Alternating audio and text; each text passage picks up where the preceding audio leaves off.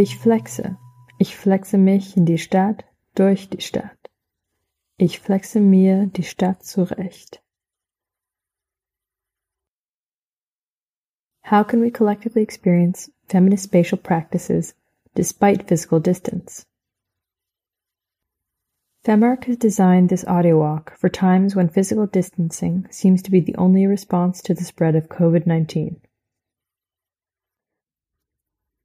Begin by choosing a place you can see not far from you. When you reach this place, start by standing still. Allow your mind to sense the weight of your body. Where are your anchor points? Feel your muscles stabilizing you. Your arms and hands are in the most comfortable position, resting easily at your sides, folded gently in front of you or at your back. In the stillness, remain relaxed and alert. As you begin moving, start at a slower pace than usual. Notice the sensations while you're moving. Heaviness, lightness, pressure, tingling, energy, even pain if it's present. This panel of sensations creates a rhythm, a dance of streams and flows while you move forward. Hanging chaos. The space in which we live can be seen through different perspectives. Space can be a place of meeting, a place of fear, a place of resistance. Environments are designed, but by and for whom? We understand listening as a critical practice, an active practice that develops and enhances awareness. Listening, understood as a point of departure for relational processes and a point of departure for conversation, for yourself and with others. What can listening to other people's stories do with us? How can we bring a spatial and collective aspect to listening? Can listening be understood as a collective spatial practice? Through their different projects, Femark has learned that you don't need to build walls to create space. During our journey today, we will explore different perceptions of space, as well as practices of doing space collectively, showing alternative ways to occupy. Our journey today will be about an hour long. You'll be given a couple of instructions on how to move that you can follow if you like. Whenever there's no instruction given, please move as you wish.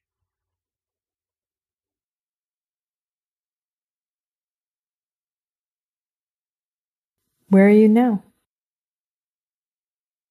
Keep moving. Do you see people around you? Many of them are just a few. Maybe no one at all?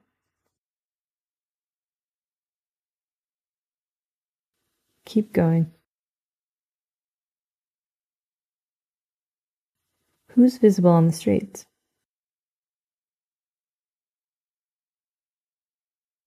Who isn't? Why? My name is Kerstin Roneit and I'm a visual artist and I mainly work with a moving image. Today I would like to talk about one of my projects, which is called Position 1. It's an ongoing project. It started in 2007, or the context of the project started in 2007 when I moved house. I tried in 2007 a very, for me, unique new technology out, which was called Google Earth, to discover my new surrounding. And when I used Google Earth more or less the very first time to discover a neighborhood, I made this observation that Google Earth seemed to work like the very beginning of photography, meaning that only things got captured that didn't move. Meaning people at the traffic light were captured, cars that were waiting at the traffic light were captured, and in this particular new neighborhood, sex workers that were waiting for clients. And this phenomena that really kind of stuck in my mind and I couldn't drop it. It kind of, for me, really exposed the presence of the sex workers, which maybe in a daily life not that present, because there were really totally empty streets and basically only occupied by sex workers. And the second time, as I define myself also as some kind of female body, it made me think about how I move around being read as a female body, not always, but in general, in urban space, and how I adapt to the space with all those conditions a female body experienced during the life. And I just really admired this chutzpah of those sex workers. I just thought, okay, they're just standing there no matter what. And I find myself, until now, not so much since I've done that project, but still kind of a bit uncomfortable in public space when I don't seem to have a purpose. So meaning waiting for somebody who is late or I'm too early. So this condition seems to be very, very deep, that me as a female body needs some kind of excuse, that I feel the urge to communicate with my environment why I have this, or the allowance to actually just hang out here. So that probably that experience also share others. You wait for somebody, you look way more often on your watch than necessary, for example, or you're doing weird gestures of waiting, whatever that might be. Yeah, I just couldn't drop this observation, and that led me to invite several performers in different cities, female performers, and female with a Sternchen, with a little star at the end, to ask them if they would be willing to, first of all, find a spot they would like to occupy for a certain amount of time, and most importantly, just occupy it with their presence, without big gestures or anything, without a banner, just by being there with no purpose. And I did that in Berlin, Chicago, Sheffield, Montreal, and like I said, it's an ongoing project. Yeah, it's tickling a lot of other interesting side topics, I think. One of them, that's also why this project is a tiny bit on hold, is, for example, what defines a female body. This is where it gets tricky already. So what those different performers experience, which is quite interesting for me, and which united them more or less, everybody experienced it as pretty uncomfortable for different reasons. Either the neighborhood they on purpose chose, for example, in Chicago, was a neighborhood where you actually don't walk. Particular as a female connoted body, you just don't walk there because it's dangerous. Way less kind of exciting, but very common uncomfortable feelings were caused by the fact you just, for some reason, even if you're standing in the middle of the pavement, you seem to be invisible, and people literally run you over, even when you kind of, try to really, whatever it takes, claiming the space. And yeah, so that kind of course, encouraged me to continue, because I thought I kind of tapped on something there. There's something is there that needs to be further explored. Of course, I did also a tiny bit of research, and there's, for example, a book written that is called The Invisible Female Flaneur, which is a book written about the absence of the figure of the female flaneur in French literature in the 19th century, and why that is. And of course, one of the theses is, in a patriarchal society, you just can't allow yourself being that present and taking that much space. I mean, we all know from experience in public transport or in any urban condition and spaces and settings that it seems to be certainly easier, which makes totally sense, for male red bodies to just own space. And of course, for women, it's still not, of course, but it's kind of actually quite sad that there's a book written from the 19th century and we write the year 2020 and things haven't really changed that drastically. Why this project is a bit on hold is also that I still haven't figured out how to kind of leave the so-called Eurocentric or Western world, mainly the Western art world as well, and of course inviting other performers from elsewhere to participate in that project, because that puts everybody in a very awkward situation. So first of all, what would be a different cultural context? This is where it starts already. Just the word different is actually kind of unbearable in that context. And also we have to acknowledge that societies in other contexts are also working different. And so we have the gender dimension, we have a cultural dimension, and all the politics that are woven around it make it not that easy to endlessly continue that project. And I'm very, very happy and glad to now be able to introduce this project and make you all kind of maybe think about it and collectively and push that on a bit. So yeah, let's push it on. And I would very much like to invite you today to participate in some kind of particular or special format I developed for this audio walk. I rewrote the instructions and I would just communicate those with you now. Please listen carefully. So first of all, you should find yourself a spot in the nearest surrounding that you would like to claim for a short moment of time. And once you spotted something out, then please move to that place. And very important, make sure that you will be safe during your performance of occupation. For example, don't get run over by a car. If you found your spot, now try to arrive. Stay comfortable. And if it's difficult for you to stand up, of course, you can also sit down. Have a look around and feel your body and its presence in this new environment. And again, please try to arrive. Now, if you're ready, start squatting the spot. Squat the place with your presence and find a posture that represents your claim. And those gestures, or the gesture doesn't have to be big. Try to avoid to be read as somebody who's waiting. So don't look at your phone or your watch. There will be a sound signal that lets you know when this exercise is starting and when it's over. And still concentrate on your posture of claiming. During your occupation, give yourself room for thoughts and feelings. Try to figure out what's different to just waiting somewhere. How do people react? Is it difficult to claim that space? Maybe even uncomfortable? Well, that's it. I hope you enjoy this experience.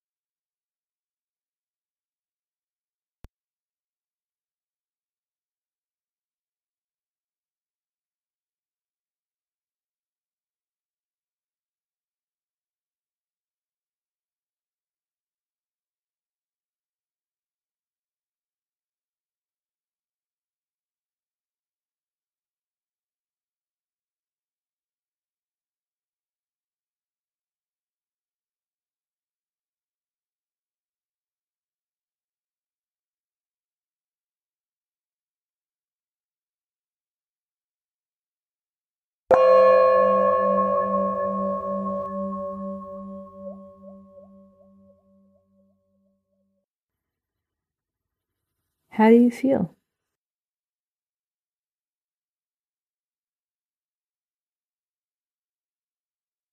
Start moving again when you're ready.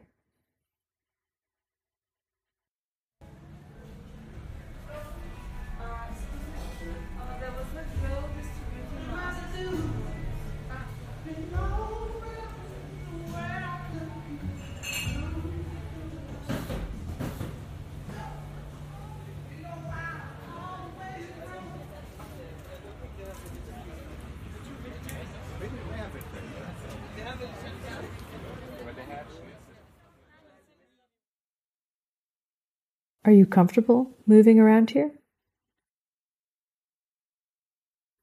We want you to feel safe wherever you are. Let's see if you can find some place that helps you with that. What would such a space feel like? Or maybe it's not a space, but a situation, a practice, a way of being?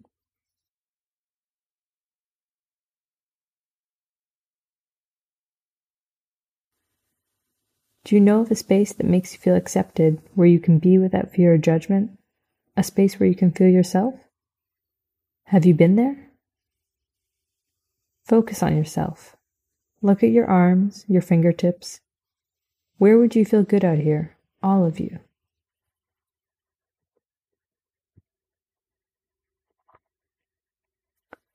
If you found a space that feels safe, do whatever you like. Listen with us to this work called Amanzi by Mandla. She made this piece about Berlin and how she felt in it.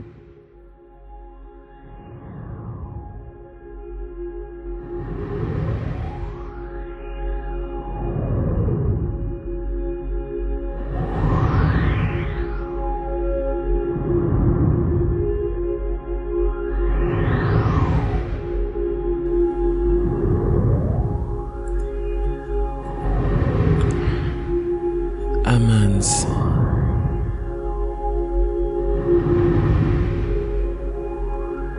Amanzi ayabila.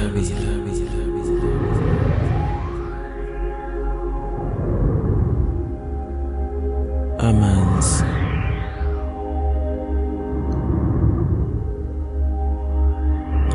Amanzi ayabila.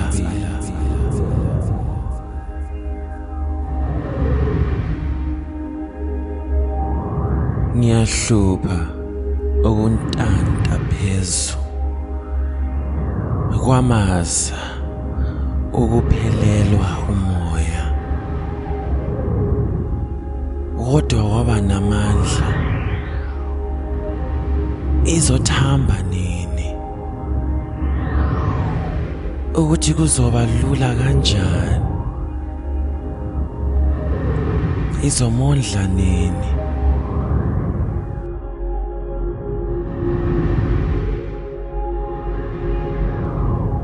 Amanzi asindayo, amanzi asindayo,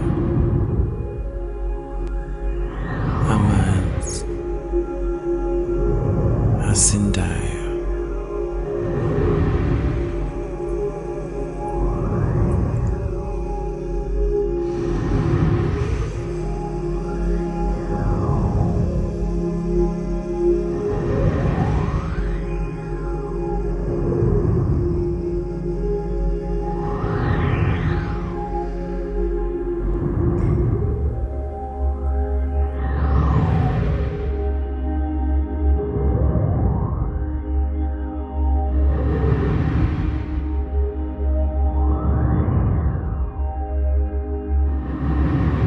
An expert taken from my journal, written during the first time I was in Berlin.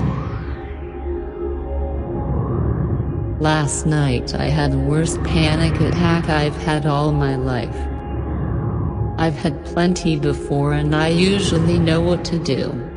How to keep calm and how to breathe. Last night was really something else. I was really terrified. I didn't know who to call. I had no one to call. It was really scary. I'm writing these down cause I don't know where else to put them. I've been in Berlin for about a week and I've been having the most tumultuous time.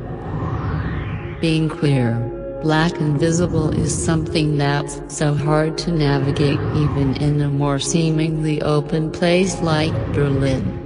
No one understands how hard it is for us to breathe.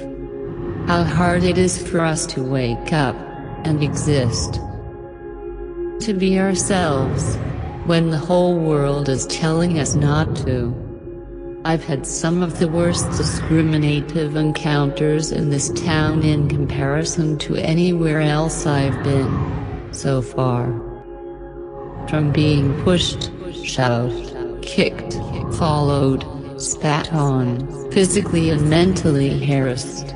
Last night it really dawned on me that this is the rest of my life and this is how it's going to be. That was tough to realize. I was mad. I felt angry. I felt frustrated and I felt robbed. Robbed of some of the simple pleasures in life like walking down a road and not being slurred at. I am so mad. My cis counterparts don't have to go through this. Ever. Safety in who you are is nothing they'd ever have to second guess. I'm sorry if this sounds naive, because I understand the gravity of my identity in the world we live in and the spaces we're provided with. I just feel like being in Berlin has really opened up my eyes to what my life is going to be from now on. And this is truly the world we live in. As this dawned on me, it got harder and harder and harder for me to breathe. I had no one to call. It's gonna get harder from here on out, I know. I'm probably never going to be able to breathe as easily or as freely as I've felt before because the weight of my identity will continuously press on my lungs, while I fight to stay visible and stay safe. I hope everyone is doing okay, and will continue to be okay, until we are, until we are, until we are, until we are, until we are, until we are, until we are, until we are, until we are, until we are, until we are, until we are, until we are, until we are, until we are, until we are, until we are, until we are, until we aren't, until we aren't.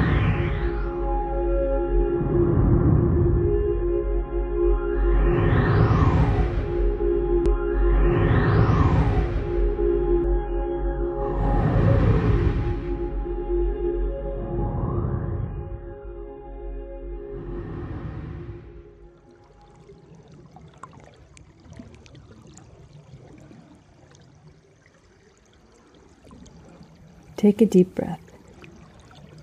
Do you have spaces where you can be yourself freely?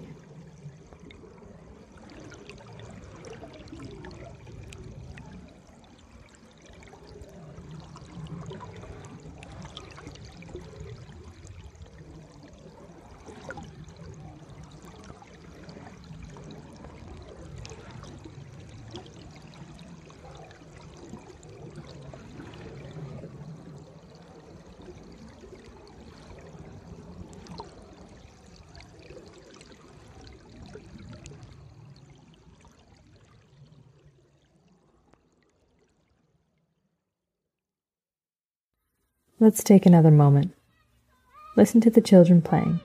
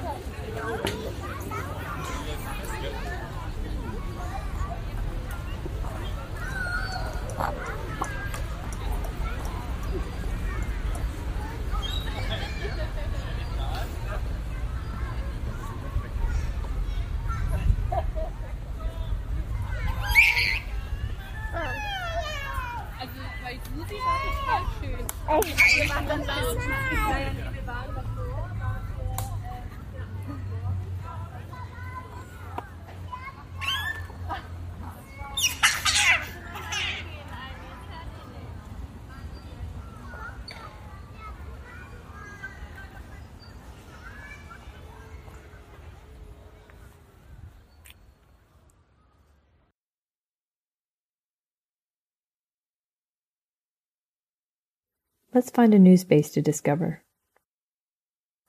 We're outside on the sidewalk, like so many other times before. How do you usually move through public space when you want to get somewhere? Do you hurry? Do you rush between destinations? We do, oftentimes. So now we'd like to invite you to do the opposite and to move with us as slowly as you can. We have a couple of minutes. This is time that we can use to focus on the space between our footsteps, to look for details that we might miss otherwise. It's not important where we arrive to at the end. Let's just start moving, but very slowly.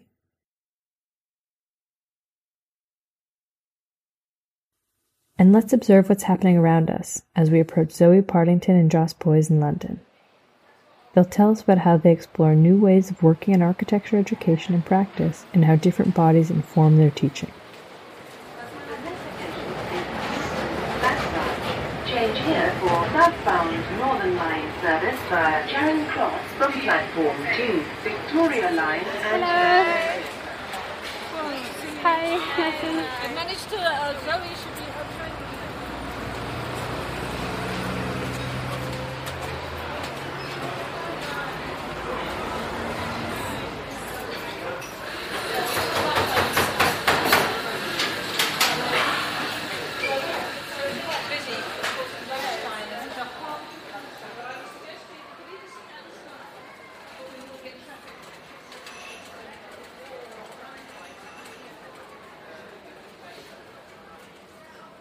Over 10 years ago, we set up something that at that time was called Architecture Inside Out, with the idea that disability, access and inclusion was still really badly dealt with within architectural education and practice, and that by using the creativity of disabled artists, we could really provoke new ways of working. Able-bodied people can survive in any terrain in a way, so actually as a designer, if you create not a very good design, non-disabled people can still use that building and that space. They might not like it, but you're definitely excluding disabled people, and you should be thinking about, the 6%, the 8%, the 10%, because if you get that right and you work to make sure that those people can access it, then it will work for everybody, and it would actually be better for everybody. It is about this everyday thing, getting to the shops, catching the train, the bus, walking around the corner, going to the pub, going out clubbing, doing all these things that everybody else does, really. And I've just been developing training.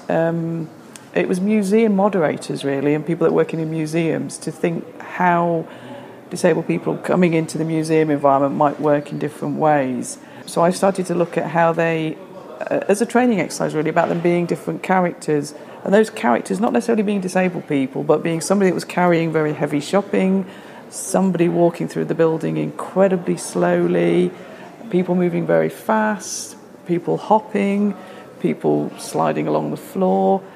And the one that seems to work really well is people moving through the building very slowly.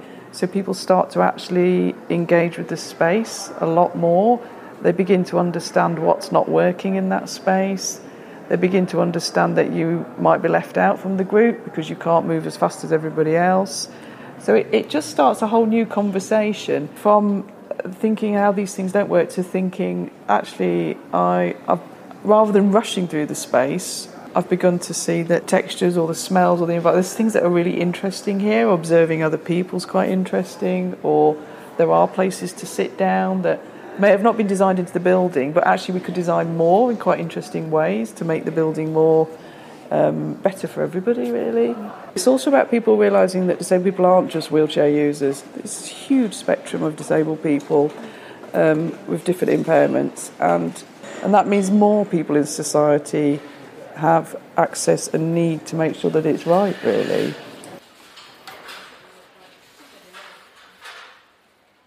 Just to reiterate that point about, because it's very easy for people just to want to put disabled people in these different functional categories. It's like, this is what you need if you use a wheelchair, or this is what you need if you're blind, or this is what you need if you're autistic. And by doing these kinds of activities, these kind of character scenarios, you're not performing any of those. You're not performing a category, but you're performing a way of being in the world, which is connects to a whole range of impairments and connects to the enjoyment of difference.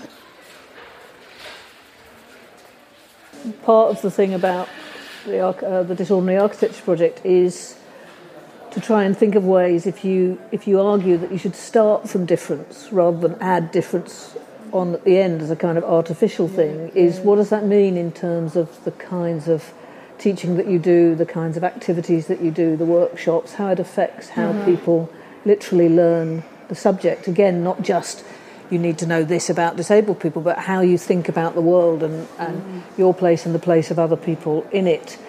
And some of the language that I use, again, from disability studies, is around the idea of fitting and misfitting, rather than, able-bodied and disabled, that different sorts of environments act in different ways, different contexts. It's always relational. It's always about who you're with, what the space is like, what the attitudes are like. All those things come together in a relational way to disable or enable particular groups of people and not others. If you think about misfitting as a very creative thing, if you're designing to enable people not to misfit, then that's a real creative generator. That's not a problem. That's not a kind of leftover.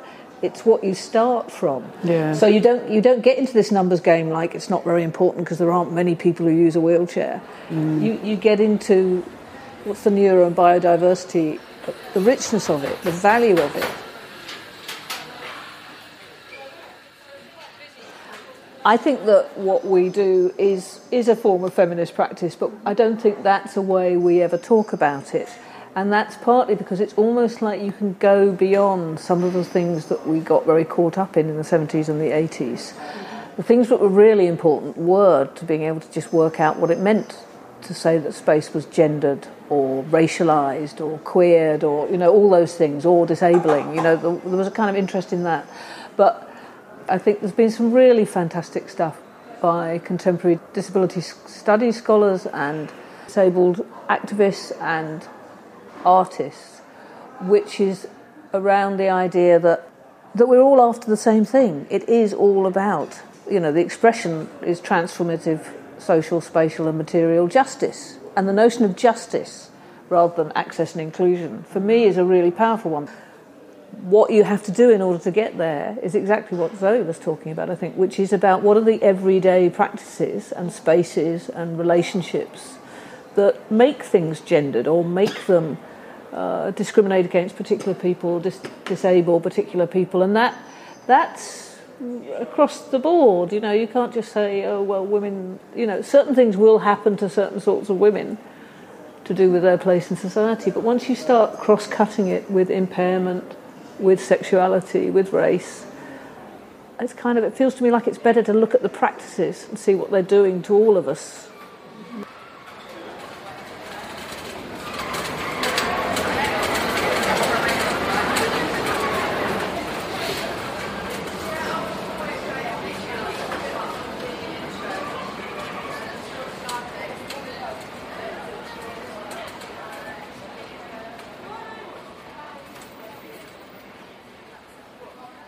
If you like, you can move at your own pace again. If you enjoyed moving slow, just keep doing that.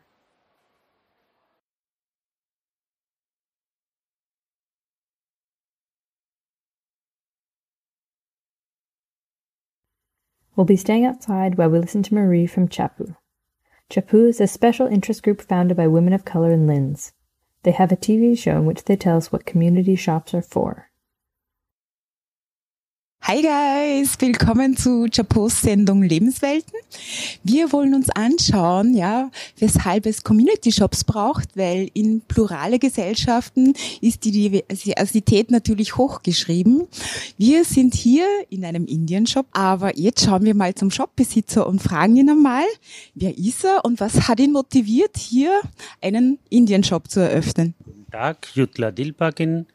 Viele fremde Leute, die brauchen einfach eigene Länder, so Gewürze, Gemüse zum Leben, die Kosmetik und wir besorgen, was die einen Mensch brauchen.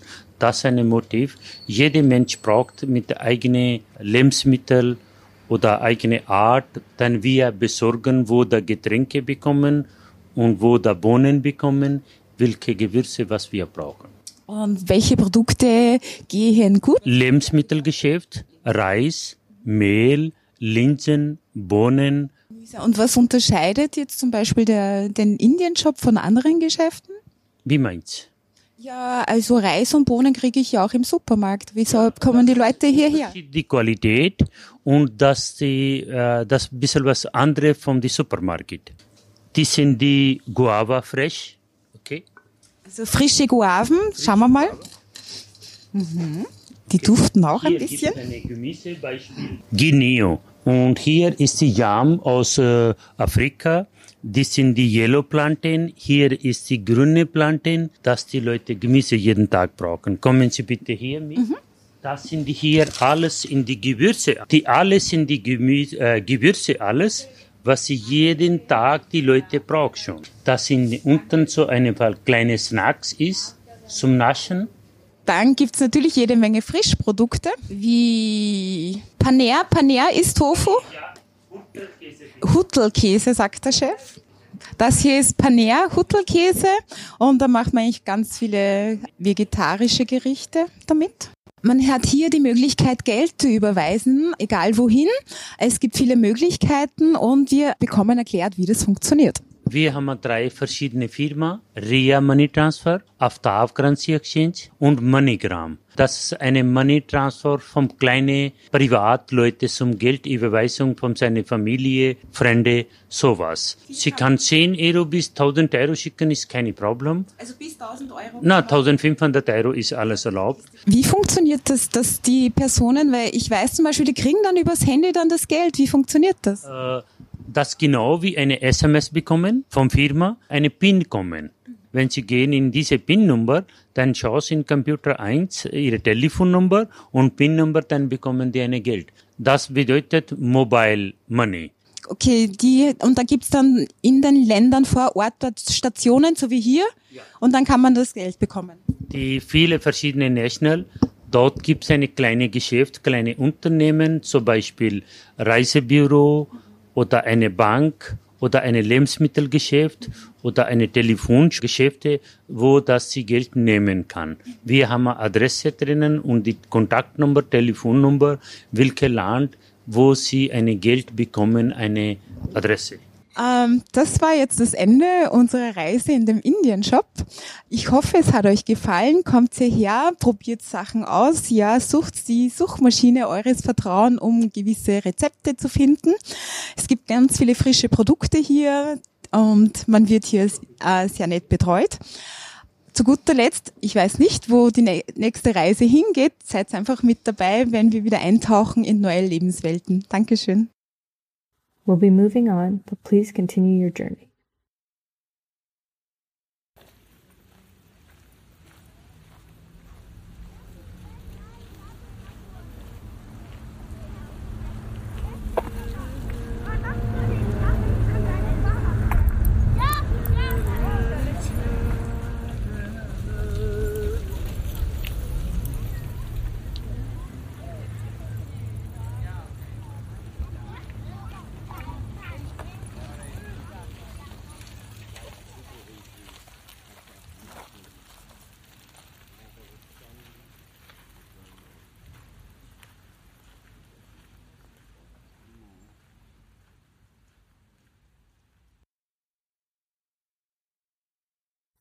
The city's full of traces of history.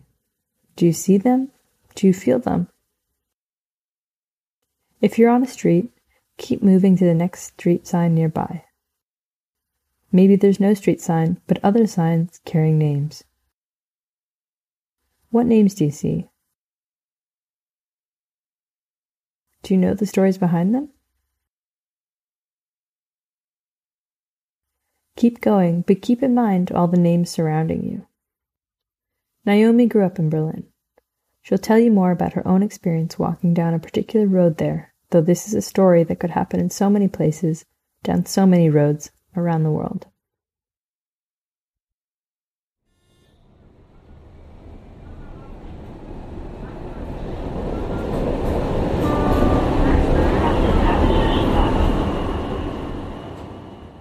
Ich bin jetzt im sogenannten afrikanischen Viertel auf der Lüderitzstraße.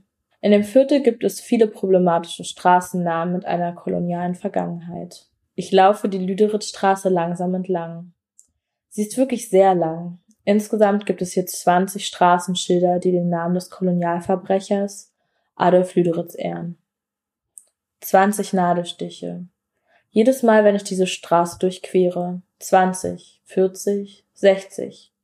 Sie summieren sich und hinterlassen Wunden.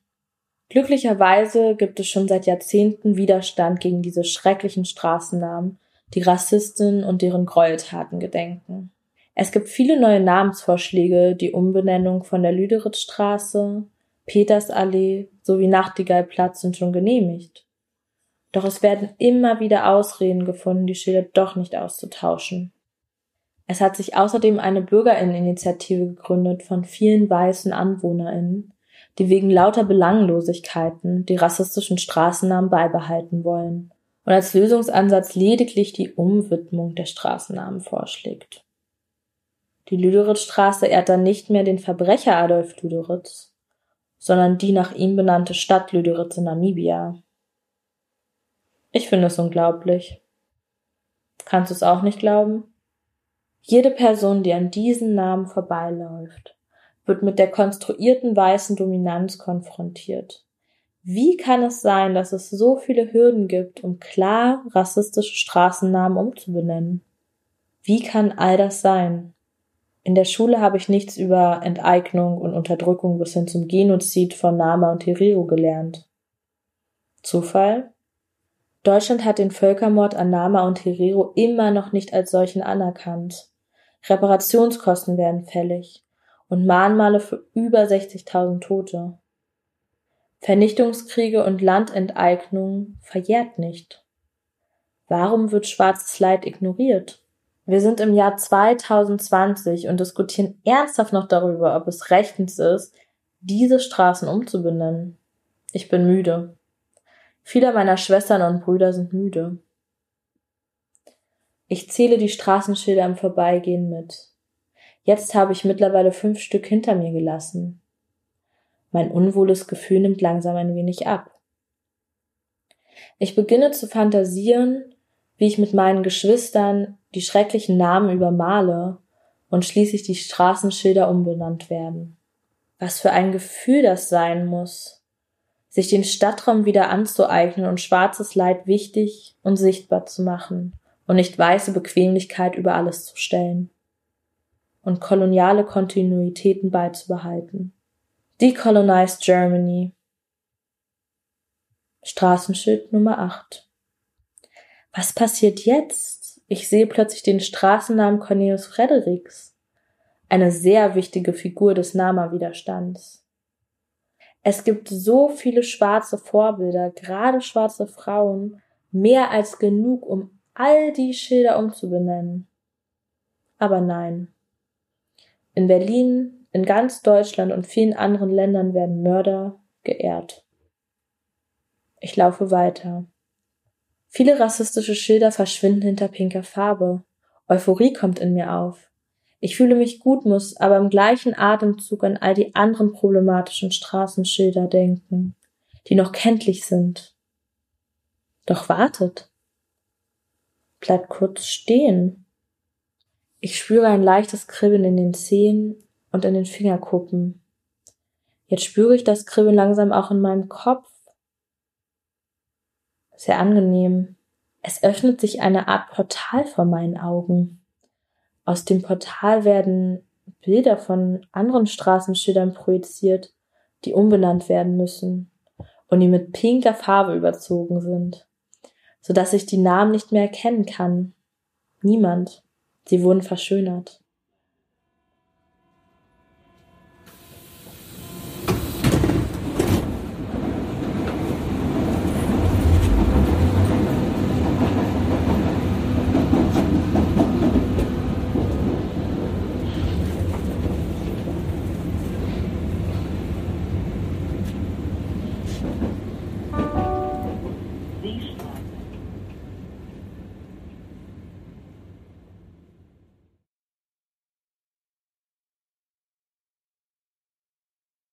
Are you in an open space? A public square? A place where people are passing by? A place where people can gather? Imagine this space. It's large and it's full of people. In fact, it's packed. It's warm, and yours is one body breathing among others.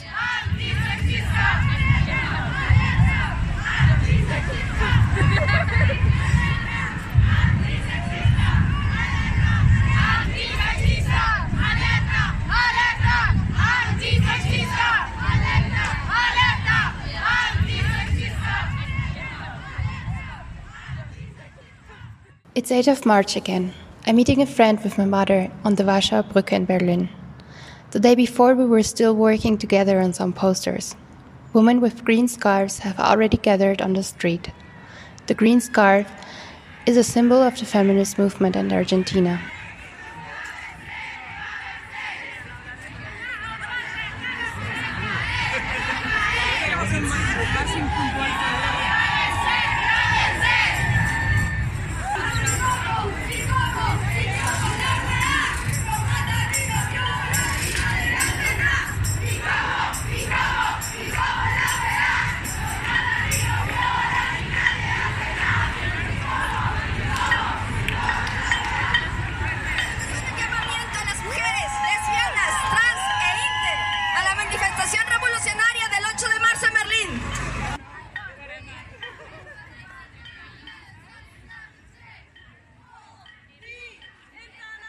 Every year, on the International Women's Day, I prepare to go out into the streets.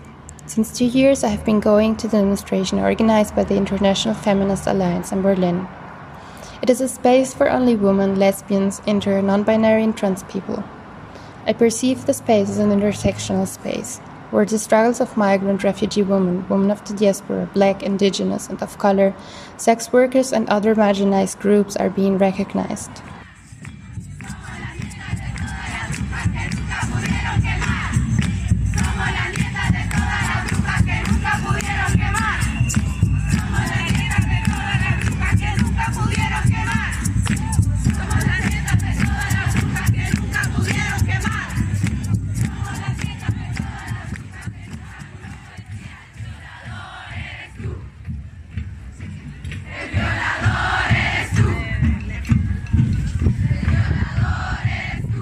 This year, the demonstration started with the performance of Las Tesis and ended at the women's prison in Lichtenberg.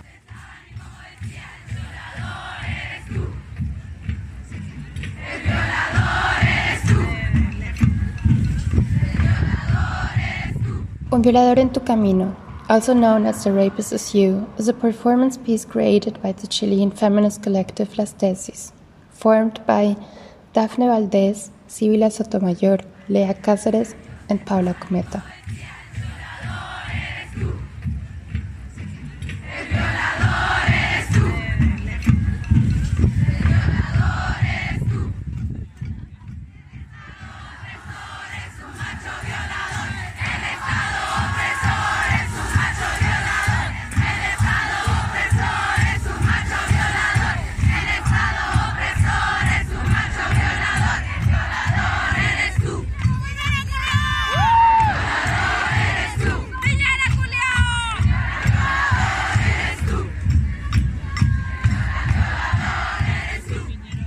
The performance, originally a theater piece, denounces not only violence against women and feminine identities, but also the complicity of the state.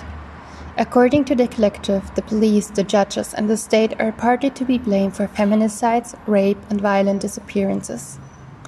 In an interview, they described the performance as an attempt to translate feminist theory into practice through visual and performative formats. It was performed on the International Day for the Elimination of Violence Against Women on the 25th of November in 2019. After videos of the performance went viral, it has been performed not only in Latin America but also other countries over the world.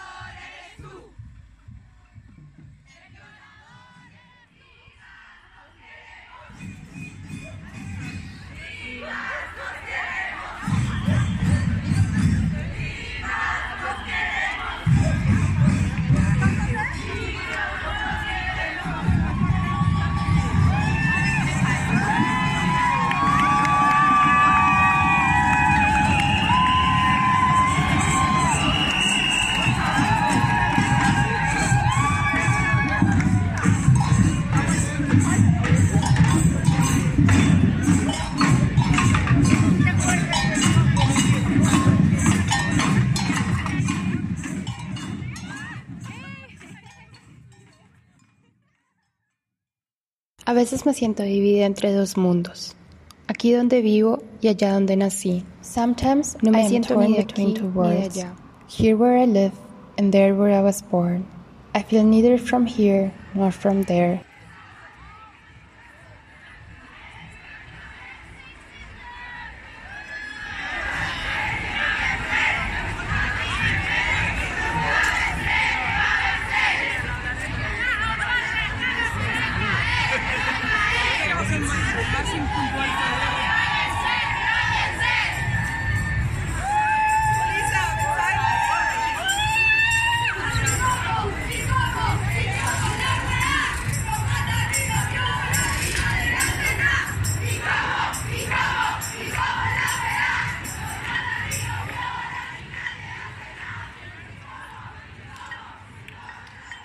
Living on borders and in margins, keeping intact one's shifting and multiple identity, as Gloria Anzaldúa writes in her book Borderlands, is not always easy. It is like trying to swim in a new element, an alien element.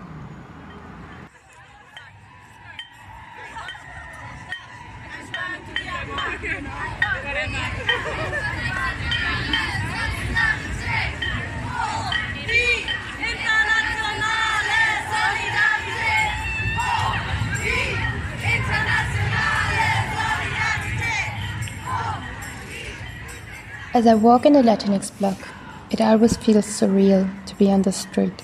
It is like having the feeling of leaving Berlin for a day. It is incredible to have a space where I can be as loud as I want in my mother tongue.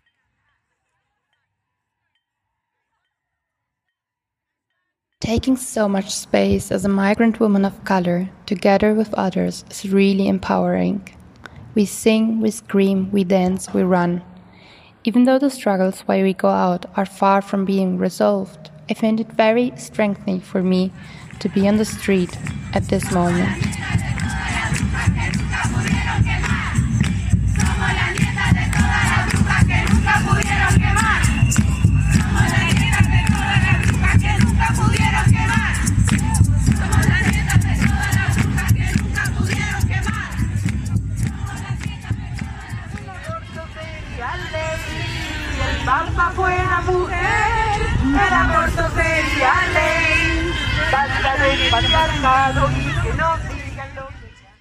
Resistencia, resistencia, resistencia is a practice used by student movements in Latin America during demonstrations. Say the word 4 times, crouching down lower and lower as you say it. By the third time you say it, you're almost on the ground. Then, with all the power of those 4 words, you run. If you want, you can try it now.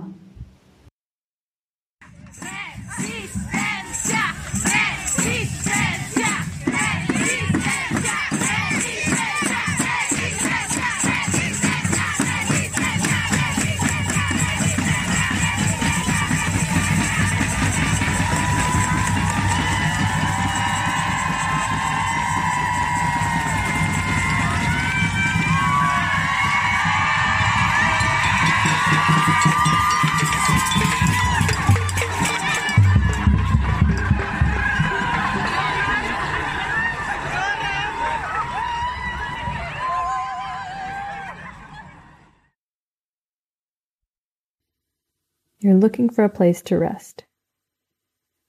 Is there a park nearby? Do you see any green near you? Or a piece of nature? Move in that direction.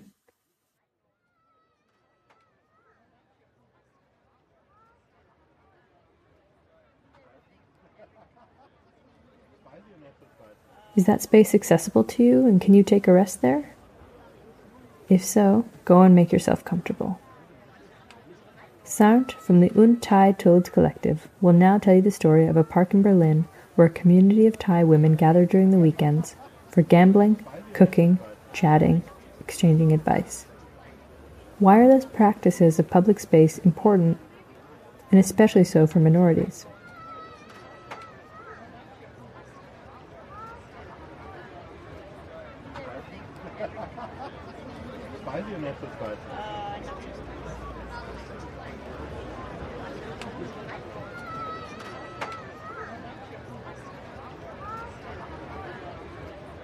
What did you find? A park, a lawn, a bush, maybe just a distant plant in a window? I want to just talk about migrant space. Usually grassroots initiated by migrants that later come to be gentrified and actually resold for, like, you take the core out and you resell the place. And it's like, oh, this is the legendary migrant colorful place, and gentrified.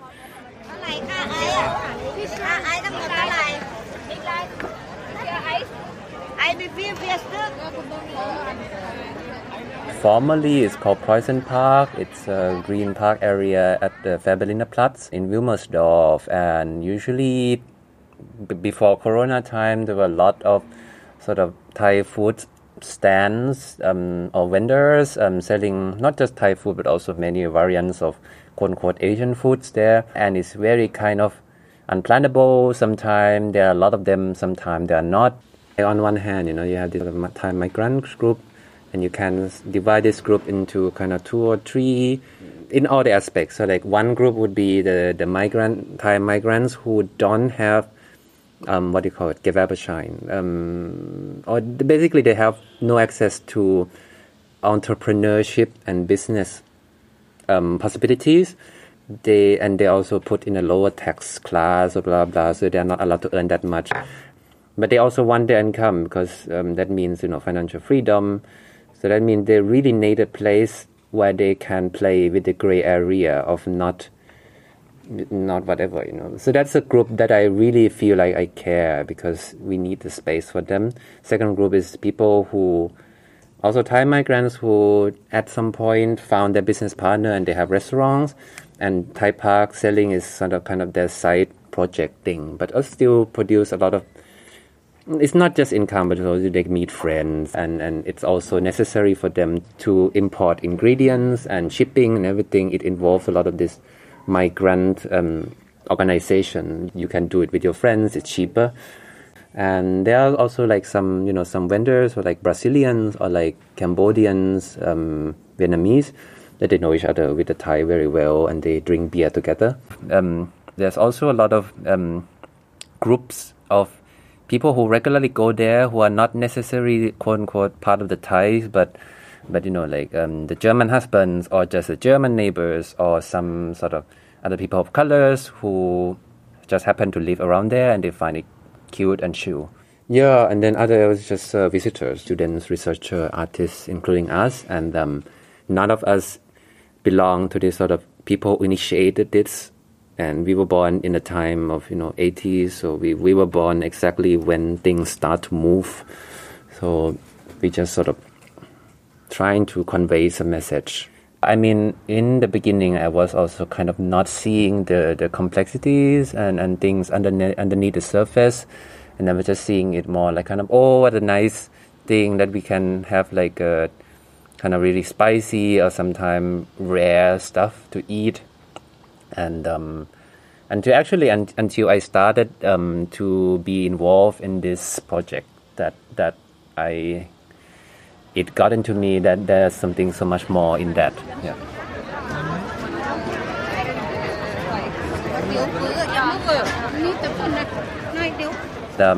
Before the wall came down, you didn't need to have visa to come here, so you can stay here for 3 months. So a lot of people came and started their own business, both males and females. And then like after the wall, the whole structure changed. You could not stay longer. I mean, you basically need visa. But also people who lived there before the wall came down, they need to get through a certain process to become a proper citizen. And one of the main options is to marry someone. It's what some people call a feminization of migration. A lot of males who live here have to move back to their countries because they could not find anybody to marry, or they married somewhere else. And there were many females who got some German husbands. That kind of led to the groups of Thai migrants here, which I would not say that all of them are from that. And actually, I've talked to some, and they said that they were involved in such a process. And it's nothing that we should not stigmatize this. This was. But they also, they just met their friends. And I guess that was sort of kind of the beginning-ish of what to be called Thai Park, that they just met their friends and gambled and exchanged foods. And it was really about that. Like they were just sort of hanging out in the park, and then more and more people came. Yeah, during the 90s. It was transformed actually by the media, kind of when some people start to realize that, oh, there's so many foods sold and be exchanged here. So it kind of became, sort of this like secret insights for people who visit West Berlin. And then it got boom in 2000-ish. And then it became sort of this commercial Thai park that we come to know now.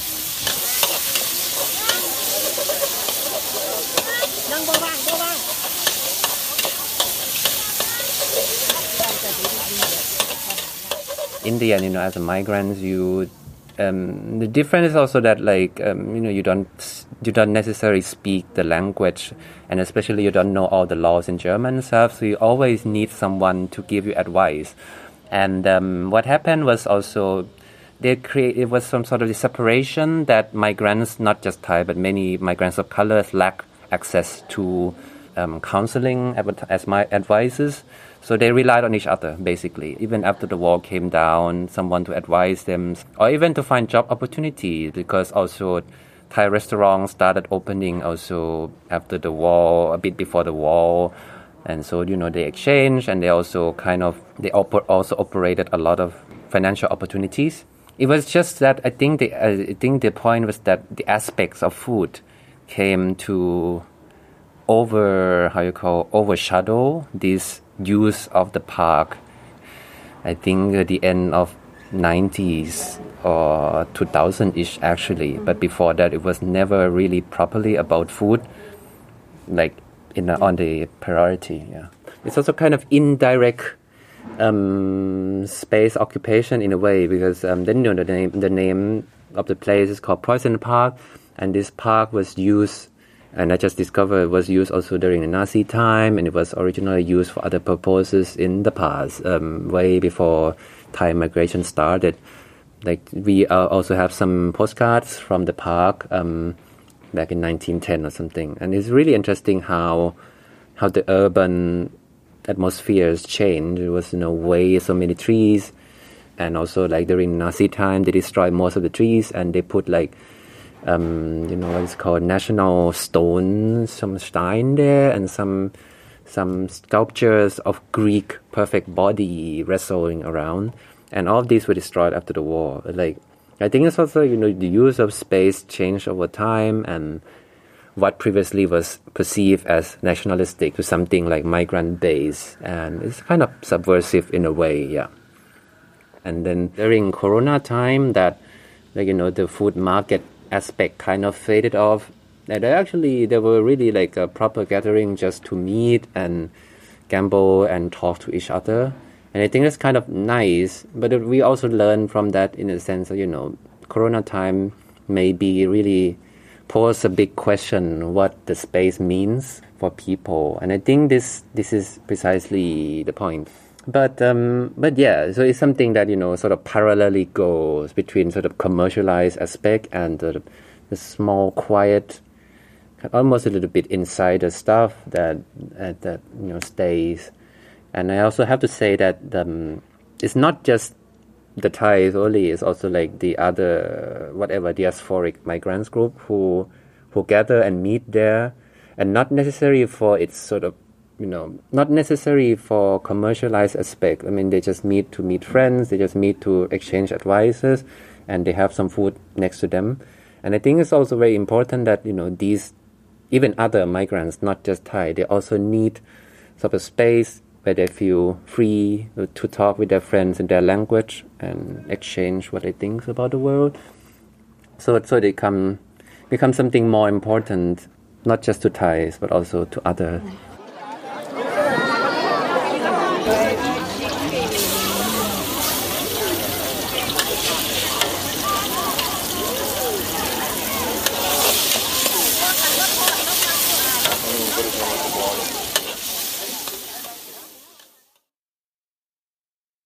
Look around.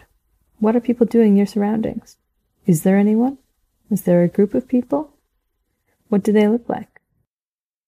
How do they move? Are they sitting or are they standing? Are there options to rest? Are there shaded areas?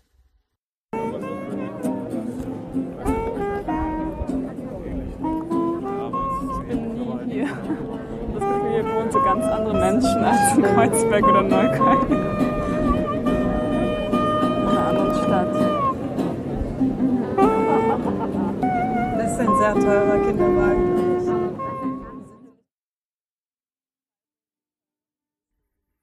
How do you feel now? How does your body feel? What are the sounds of our environments? Do they harm us, empower us, guide us? For Femark, these stories are the beginning of a new habit of listening. It is an ongoing attention to the stories of our environments through collecting their sounds. By listening as we move through space, we can collectively practice the making of those spaces and emancipatory experiences in them. Thank you for moving with us.